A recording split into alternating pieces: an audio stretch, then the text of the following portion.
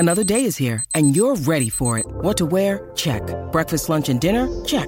Planning for what's next and how to save for it? That's where Bank of America can help. For your financial to-dos, Bank of America has experts ready to help get you closer to your goals. Get started at one of our local financial centers or 24/7 in our mobile banking app. Find a location near you at bankofamerica.com/talktous. What would you like the power to do? Mobile banking requires downloading the app and is only available for select devices. Message and data rates may apply. Bank of America NA, member FDIC. Great form by you hitting play on this podcast. Now, check out Same Racer, the brand new racing app for same race multi-tips. Same Racer. Download from the App Store and Google Play. Powered by Bluebet. Gamble responsibly. Call 1-800-858-858. Collingwood's most extraordinary run of victories, and close ones at that, continued in the most amazing exhibition of Friday night football. And coming up, we hear from our AFL Nation experts and the two coaches as we reflect on the Pies' stunning 11th win in a row in front of 70,000 at the MCG. He'll kick from 53 so he can take his full 30. They'll win. It's all over. It's all over. They cannot be beaten. The siren rings out around the MCG. They've done it again, the Pies. Chris the kick after the siren, but it doesn't matter. It goes 7 points. For a point. They win by 7 points in a truly unforgettable game of football. And this Collingwood team is just a force that can't be stopped. The Magpies are second on the ladder after last night, and I'm sure their fans have woken up this morning with the widest of smiles as the self-belief and possibilities in 2022 grow.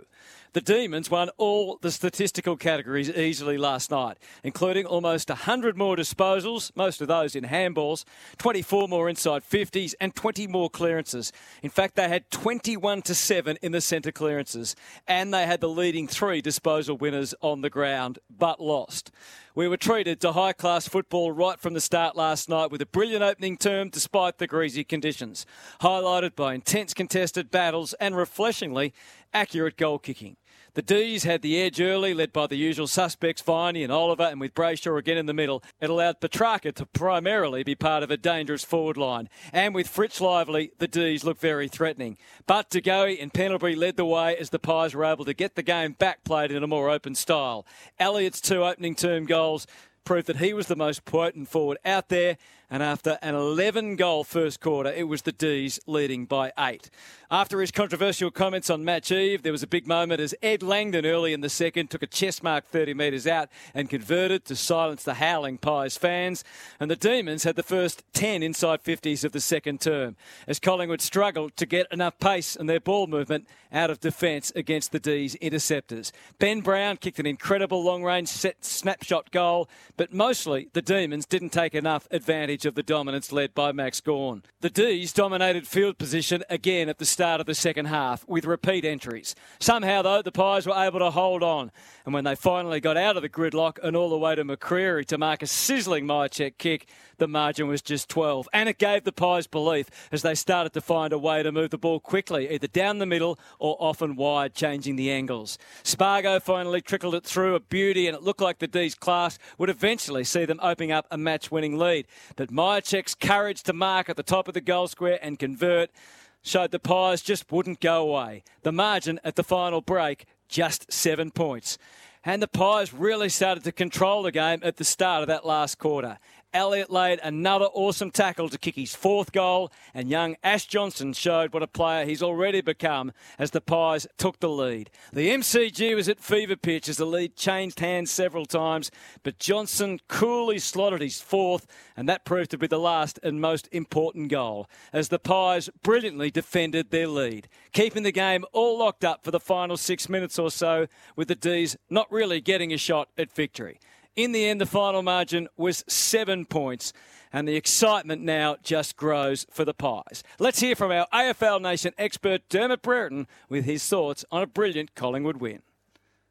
And came out that blind, how much did they win by? Melbourne, if they kicked poorly, 4 goals. If they kicked accurately, 7. Yeah, they so lost. Great. And the other thing is the contested mark count. The chief contested markers were Gawn, May, Ben Brown. Lever didn't get that much of the contested mark, but he still got in the way of it a few times. So for most of the game, it was on their terms. I would seriously say, even though they've got to 89 points, for the amount of opportunity, and Collingwood's back line is pretty good. It's not world's best. It's pretty good. They don't maximise opportunities, the Melbourne forward line. And you think about it, a lot of their goals came on the run. So they're coming out of the midfield. They're coming out of express play. It's not a forward going, I did this bloke, this opponent, my backman, I beat him. And I've turned around and kicked the goal. They don't get all that many like that. Well, they didn't tonight. So there's a couple of issues there. It's not dread, but you'd want to address that. So if you're someone like Sam Wiedemann, don't hang up the towel for this year and say they're not putting me back in. Give us a few good performances. But I looked at that. Gawn, May, they were fantastic in the first half. Collingwood went around them after half-time. They were still good at servants, those two, but Collingwood played a smarter game. The final thing I'll say about the way this game was played, in the first half, let's say there's a stoppage somewhere between the two 50s in the midfield. Collingwood would orchestrate a loose man, being Nick Dacos, 15 to 20 metres off the pack on the defensive side. Once the ball got to Collingwood's hands, he'd go past at express pace and look to carve up the opposition, put Melbourne under pressure. Melbourne would play a man out the back of everything in the opposite end, and he would be like the goalkeeper. So he could survey everything in front of him. He wasn't on the back of the pack. And I thought it worked better for Melbourne in the first half. And after half-time, when it turned into helter-skelter, it worked better for Collingwood. Now, who knows which is the better play? Yep. Except one team won, and they shouldn't have, if you're looking at that stat sheet. And that's the wonderful thing about our game, with no offside rule, with all these spasmodic plays that come into account. Oh, it was a fantastic game. It was a really enjoyable occasion to be here. Wonderful efforts everywhere. There was some bravery. There was some physical stuff in it. Yeah, I really enjoyed this game tonight. Dermot Brereton there reflecting on a great win by the Pies, despite the fact that Melbourne had the leading 3 disposal winners on the ground. Oliver 42, Petrarca 36 and Brayshaw 32. So let's hear from the coaches now. First, Craig McRae, whose dream run as rookie coach continues. How do you keep doing it, mate? Yeah, this group's got some belief, hasn't it? I don't know, we just sort of get ourselves in positions where we just, three-quarter time, there's a few smiles on their faces. Like, here we go again. It's just been our story. Haven't been part of a team like it that gets themselves in a situation that they just think, here we go, and we'll get the job done. So, sure, a lot of trust built in those moments. So, it's pretty special. I don't know if that's post-game address just then was longer than usual, Craig, but what was your message to the players? Do you think that was the best win this year? I know there's been a lot of good ones. Yeah, it's hard to measure best win, but I was really proud of the group's last 4 or 5 minutes. We just went into autopilot of knowing what we need to do in that situation. We just closed the game down. We've had a lot of practice of this, but the ability for the group just to look so connected. We're trying to be in tune with each other, and that was the best execution we've done in that critical stage. I know you've been committed to process, not outcome, but at some point, I guess, in the coming days, do you reassess your message to the players and your goals this season? I mean, it looks like you're going to finish top 4, and you'd have to say you're a genuine threat now. Oh no, we're living in the moment of getting better. That's always been our message. We can't get too far ahead of ourselves. You look at the stat sheet. It's a lot of red in it, so we're not naive. We've got a lot of work to do. We finished our goals well. We took our chances. Got smashed the centre bounces. There's too much to work on to get too far ahead of ourselves. I think we'll just live in the moment for now. Beating the reigning Premier, though, Jeremy said that Ed Langdon's comments were put up on a whiteboard. Yeah. So it must have been a bit of a spur. No. I actually really like, personality in the game. I'd encourage more of it. Speak up. Not because we won, but I think we're craving that, aren't we? I think I saw the news flashes just light up. You guys are loving it, and so we should. Let's embrace this. I wanted to put it up on the whiteboard. I was having a bit of fun with myself because I'm a bit of a one-trick pony before the game. I just do the same thing. I said, sorry, boys, I'm going to just do the same prezzo here. No, nothing about Ed. He's actually really respect him as a player, and I'd encourage every club to have more of that. So Collingwood are only percentage off top spot with 15 wins and Sydney and Carlton to come. The Demons, on the other hand, are third and have the Blues and the Lions to come with a top 4 spot not assured. So let's hear from their coach, Simon Goodwin. Well, just the stats sheet, if you looked at it without looking at the score, you'd think you won about 4 or 5 goals. Yeah, look, it is. I think if you're a supporter, if you're a coach, if you're a player, pretty filthy on that. For large parts of the game, we're able to dominate the game and get the game on our terms. But we let ourselves down, and in the end, Collingwood walked through the door. We left the door ajar, and like the good team that they are, they walked through and they won critical contests at the end when it mattered. But we left that door ajar, and to be the team that we want to be, you can't do that. You got to execute better in bigger moments. When you got a team on the ropes, you got to finish them off. And as a group, we left that door ajar for them. I think you commented on the trend in your midweek press conference, where you might have let teams back in 6 or 7 times this year, where you've been up by 4 or 5 goals. Why do you think that trend is occurring? You got to be able to execute your method. You got to be able to execute your processes and your role for a long period of time to be successful in AFL footy. And to be the best, you need to do it all year, all the time. And that's our challenge. We're able to do it for big parts of that game, and we weren't able to execute when it really mattered. So we've still got work to do.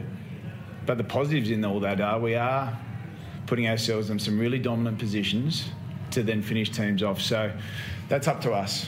That's up to us to keep working on it and to keep finding a way, because there's still a great opportunity that sits in front of us. But we've got to start doing it now. Just from a coaching perspective, in regards to Ed Langdon's comments during the week, obviously from a media perspective, we love the honesty, and I love the honesty and the enthusiasm. But from a coaching perspective, how do you sort of see those comments? Like, it's an unwelcome headache. Oh, look, Ed's probably one of the more respectful people that I know. And he by no means would have been disrespect to Collingwood at all. I think in the end what he was trying to say is they've got an enormous strength in how they play. They play fast, direct footy, they transition from the back half really well, they use the corridor well, and that was our challenge, to try and take that away. So Ed got his words wrong. He puts his hand up to that, and it certainly wasn't disrespect to Collingwood. They've won 10 in a row because they've been doing and executing that very well. They've now won 11 in a row. So, Ed will put his hand up and say he got that wrong, but I don't think we should criticise players for making mistakes either when they go in the media. Just more broadly, Fly said he really liked the honesty, and obviously probably worked for his side in pumping them up, but do you like that from players? You say it's a mistake, but do you like that honesty from players heading into games, even if it's not your team? I think the key thing is honesty, but make sure we always have respect in the way we deliver it. I don't think, as I said, I don't think Ed had any disrespect towards the opposition. I think if he could choose his words again, he might choose a few different ones. Simon, you could be out of the top 4 by the end of the round, and a couple of tough weeks obviously to come. Are you still as confident that you can do it Yep. this year? Absolutely I am. We've got a special group of players, we've got a special club. For large parts of things, we're getting it right.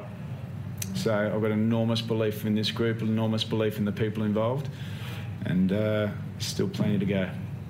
Simon Goodwin there, reflecting on an amazing loss against the Pies. Don't forget to tune into all the footy action on AFL Nation over the weekend, and of course, our experts coming up on Crunch Time. But we leave you with the highlights of Friday night football and a chance for you Collingwood fans to lap it up again.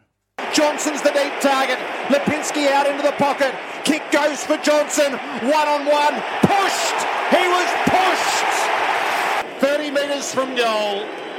Johnson is a fine set shot, and this is every bit of it. There has never been a team with greater belief in tight finishes than this Magpie outfit. And again, they claw their way to the front. They're waiting for the siren, but May squeezes out a kick. Chris takes the mark. The win. Hugs in the chest mark. And every Collingwood supporter around the MCG would give anything to get out there and give him a collective hug. mark. It's all over. It's all over. They cannot be beaten. The siren rings out around the MCG. They've done it again, the Pies. Crisp the kick after the siren, but it doesn't matter. It goes 7 points. For a point. They win by 7 points in a truly unforgettable game of football.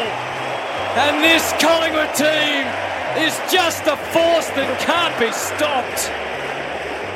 Side by side they stick together to uphold the Magpies' name. See the barricades are shouting as all barricades shout.